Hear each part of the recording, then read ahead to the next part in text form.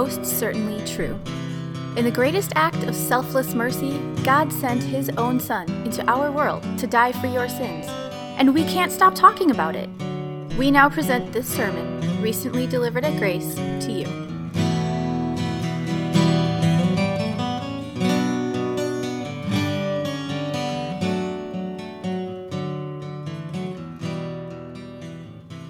The second reading from Paul's first letter to the Corinthians, chapter 1. God uses common and ordinary things and people in the service of His kingdom, that all might know God's power. Now we no longer need to boast in ourselves, but we can boast in the Lord. These words will serve also as the basis for today's sermon. Brothers and sisters, think of what you were when you were called. Not many of you were wise by human standards. Not many were influential. Not many were of noble birth. But God chose the foolish things of the world to shame the wise. God chose the weak things of the world to shame the strong. God chose the lowly things of this world and the despised things and the things that are not, to nullify the things that are, so that no one may boast before Him. It is because of Him that you are in Christ Jesus, who has become for us wisdom from God. That is our righteousness, holiness, and redemption. Therefore, as it is written, let the one who boasts, boast in the Lord.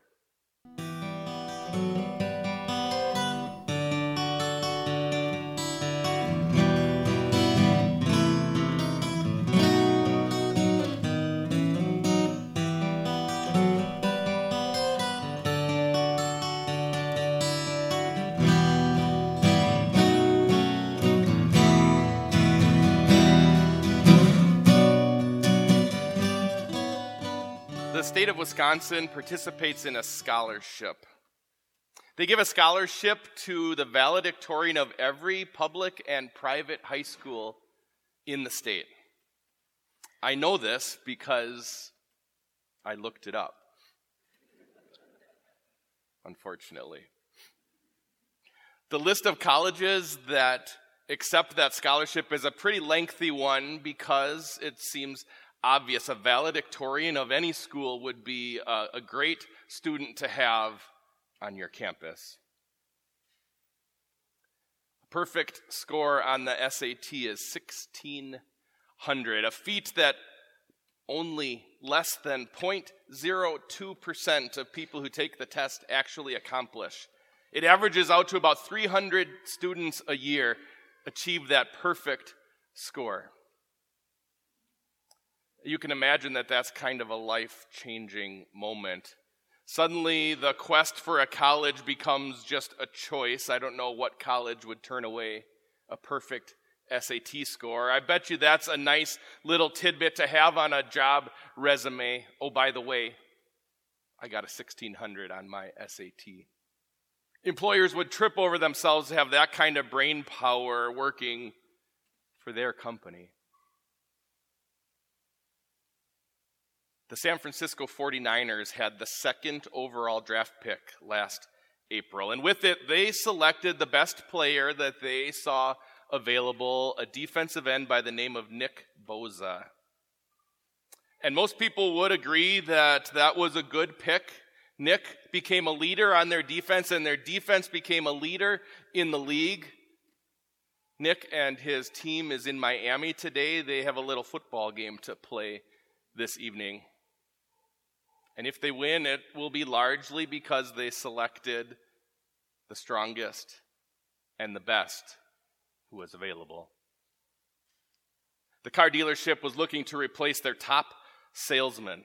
He was retiring, and they needed to put someone else in that position. They wanted to set another record this year for sales, and so they sent out for applications, and there were two that came in. Steve was an outgoing personality. He was funny.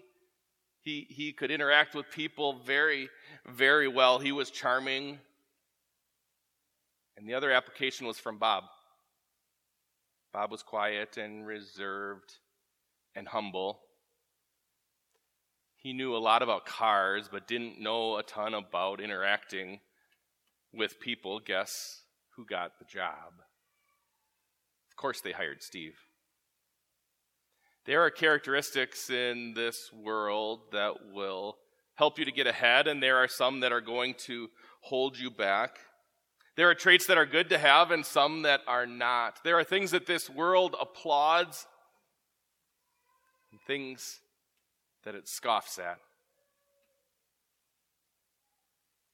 Foolish, lowly, weak. It's not going to get you very far in this world, but foolish, lowly, weak, those are the tools of our God. Corinth was a city that was known for wisdom and championed intelligence. Along with its city down the road, Athens, they were the center of Greek culture. If you were smart or wanted to be smart, that's where you would be. They would debate in the city center. They were places that were well known for philosophy. People who lived in those towns considered themselves to be the wisest and most educated people in the world. And that's where God sent the Apostle Paul to plant a church. It was on Paul's second missionary journey that he came into town. And in Corinth, Paul broke a bit of a pattern that he had established. Normally his pattern was to stay in a town for a few weeks or maybe a couple of months. He would preach the gospel, he would gather together leaders, prop them up, build them up as a church, and then he would go to the next town and repeat the process. But in Corinth, he broke the pattern. He stayed there for 18 months, a year and a half. Paul stayed there to be their pastor, to proclaim the gospel of free and faithful saving grace, to proclaim grace alone, faith alone, Scripture alone. Paul was there proclaiming a gospel to them. But yet they couldn't quite shake that desire for wisdom. They couldn't quite shake that trait that was just ingrained into everything that it meant to be a Corinthian.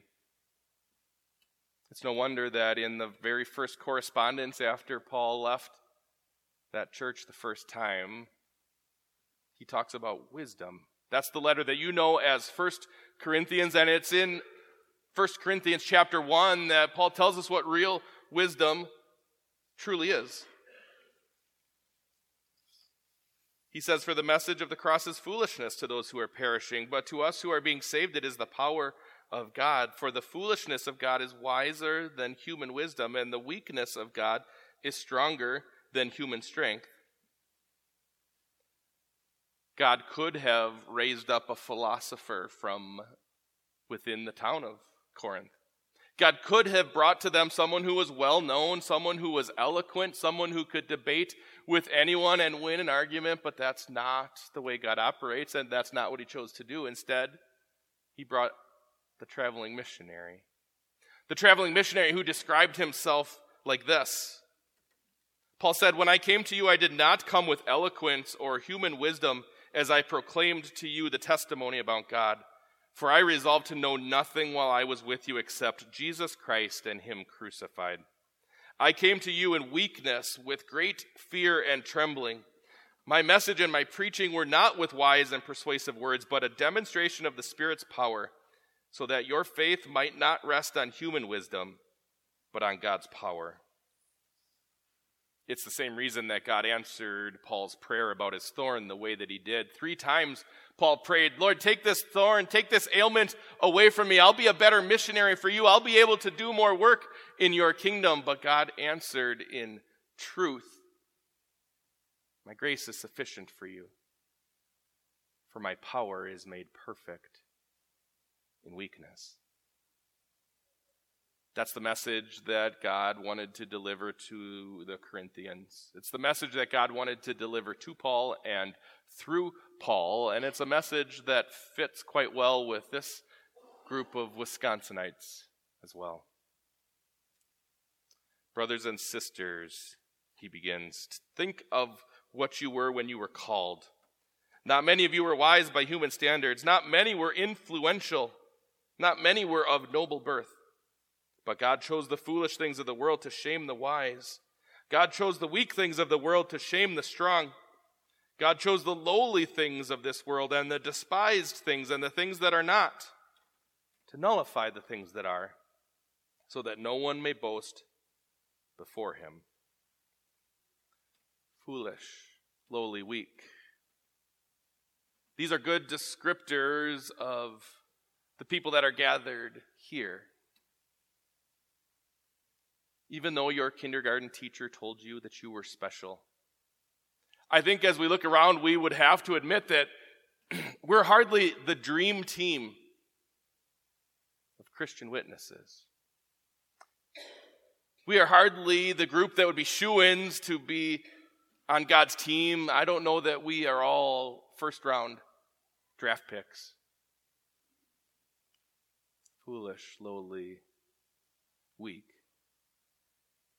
Those are good descriptors of all of us, and here's the proof. You're smart people. You read the sermon theme in the bulletin or heard me declare it here from the pulpit, and a little part of you rolled your eyes just a little bit and said, one of these humility sermons again. You chuckled just a little bit, but it was an uncomfortable laugh when I joked that your kindergarten teacher was the only one who thinks that you're special, because there's someone else who thinks that you're special, and it's you. We all have that sinful nature inside of us that swells with pride and arrogance, that thinks that we are something special. Foolish, lowly, weak, yes, for some, but not for me. I certainly bring more to the table than that. But let's remember who it is that's judging this competition. It's God. It's God who has made clear his standards in his holy law. It's God who has set the bar, and that bar is at perfection. It's God who demands righteousness and holiness. And by the way, that same God sees all. He sees the secret sins that we bury deep into our hearts. He knows the thoughts in our minds that we wouldn't dare share with anyone. He knows the condition of our hearts. He knows where our priorities really are, even though we say different often. He knows who's the most important one in our lives. He knows how quickly and easily we push him to the side for shallow and momentary pleasures. Foolish, lowly, weak, those are charitable descriptions, all things considered. Disgusting, depraved, damnable is more like it.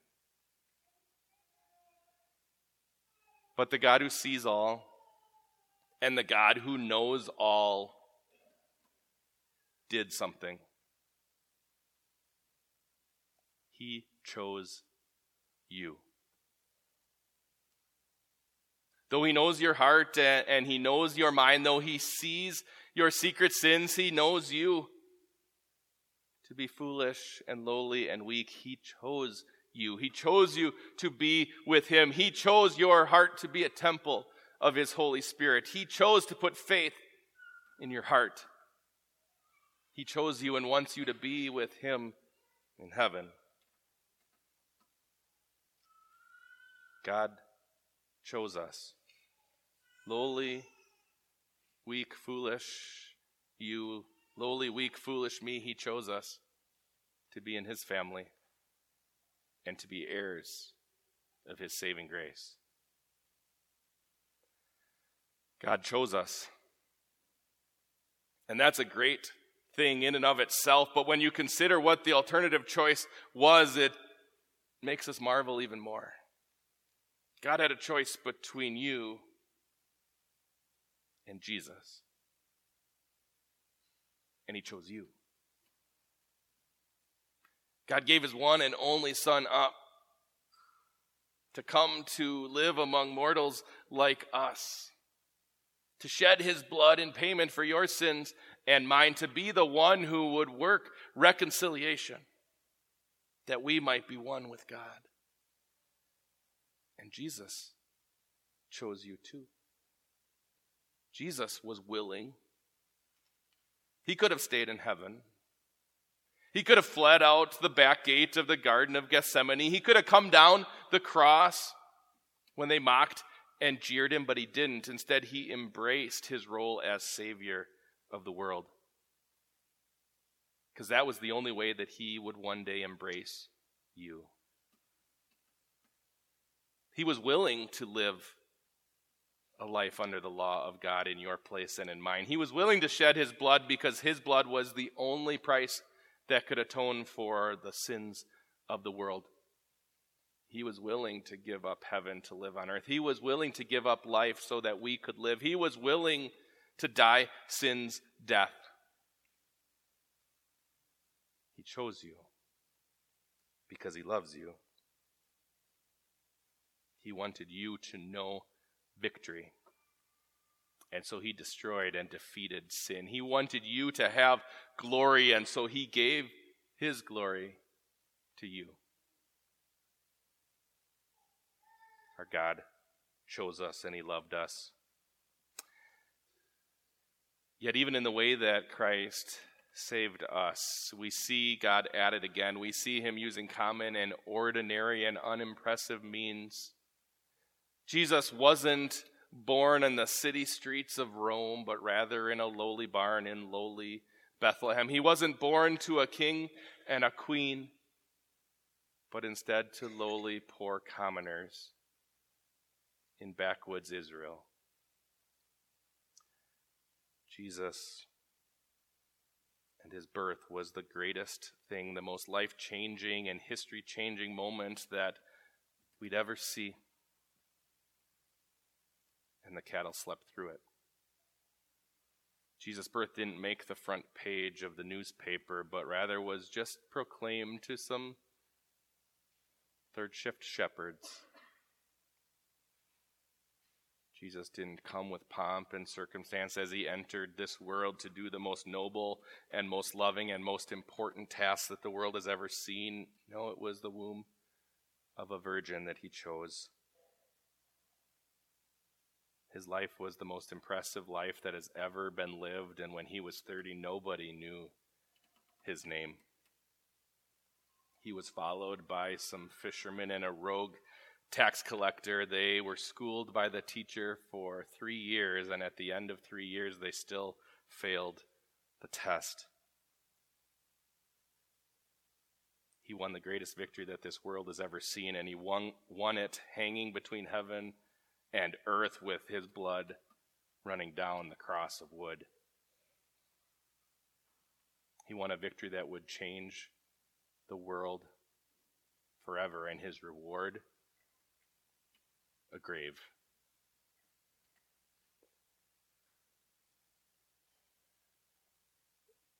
You're a fool if you believe that Jesus' life was for you. That's what the world says.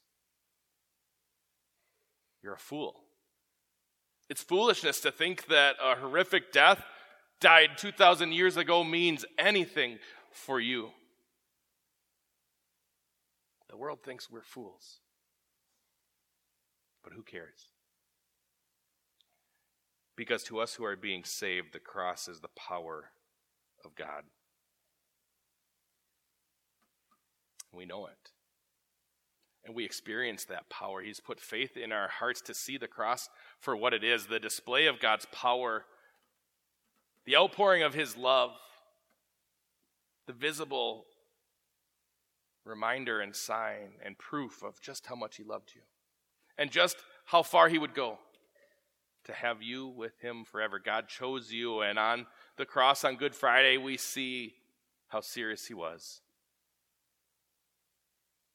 He wants you to be with him. He wants you to live, and so he himself died so that we could be forgiven. He chose you to be a Christ follower, not because of your wisdom, your prestige, your strength. He chose you because of Christ. He chose you not because of the life that you might live for him, but he chose you because he is a God of love. He chose you not because of what you would bring to the table, but because he wanted you at his table, at the heavenly banquet in glory. God uses common things to build his church. Those are God's tools. That's the way he operates. For millennia, God has been putting his precious treasure and jewel of the gospel in clay jars. And then sending those clay jars out to live their lives for him and to proclaim his love. That's the way God's worked, and it's been working. Through clay jars like you and like me, God is gathering the elect to his name. Through clay jars like you and like me, the church is growing and God's name is being proclaimed around the globe. God uses common things to strengthen his children. Those are God's tools. That's the way he operates. It's kind of silly to think that a couple of drops of water can make something new, but in holy baptism, that's precisely what happens. Connected to Christ and his powerful gospel, the waters of baptism are a washing of rebirth and renewal by the Holy Spirit. You might sound like a fool if you think a bite of bread and a sip of grape wine can nourish you for an eternity, but that's precisely what God tells us. Communion is the power of God. God uses ordinary people to do extraordinary things. These are God's tools. That's the way he operates. He puts you, just the right person, in just the right place. And then motivates us and strengthens us through his gospel love for lives of service for one another. He makes us to be just the people he wants us to be. He puts ordinary people like us in ordinary places, in ordinary situations, and then makes the extraordinary happen. We can serve the Lord wherever we are and whoever we are. Because foolish, lowly, weak, these are the tools of our God. It's his power that makes the extraordinary happen. It's his power that works blessing and results through our labors. It's in him that our labor in the Lord is not in vain. Look at what he's done with foolish, lowly, and weak people like you and like me. He changes us. He changes us to be righteous and holy and redeemed. He changes us to be heirs of everlasting life. He changes us to be mighty warriors in kingdom service. It's only God who can do that. And it's only to him that we sing our praises. Here's what the apostle says. It is because of God that you are in Christ Jesus, who has become for us wisdom from God. That is our righteousness, holiness, and redemption. Therefore, as it is written, let the one who boasts, boast in the Lord.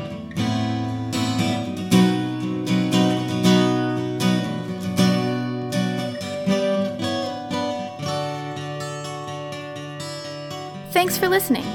To learn more about God's grace or to support this ministry, please visit gracedowntown.org today. This grace is for you.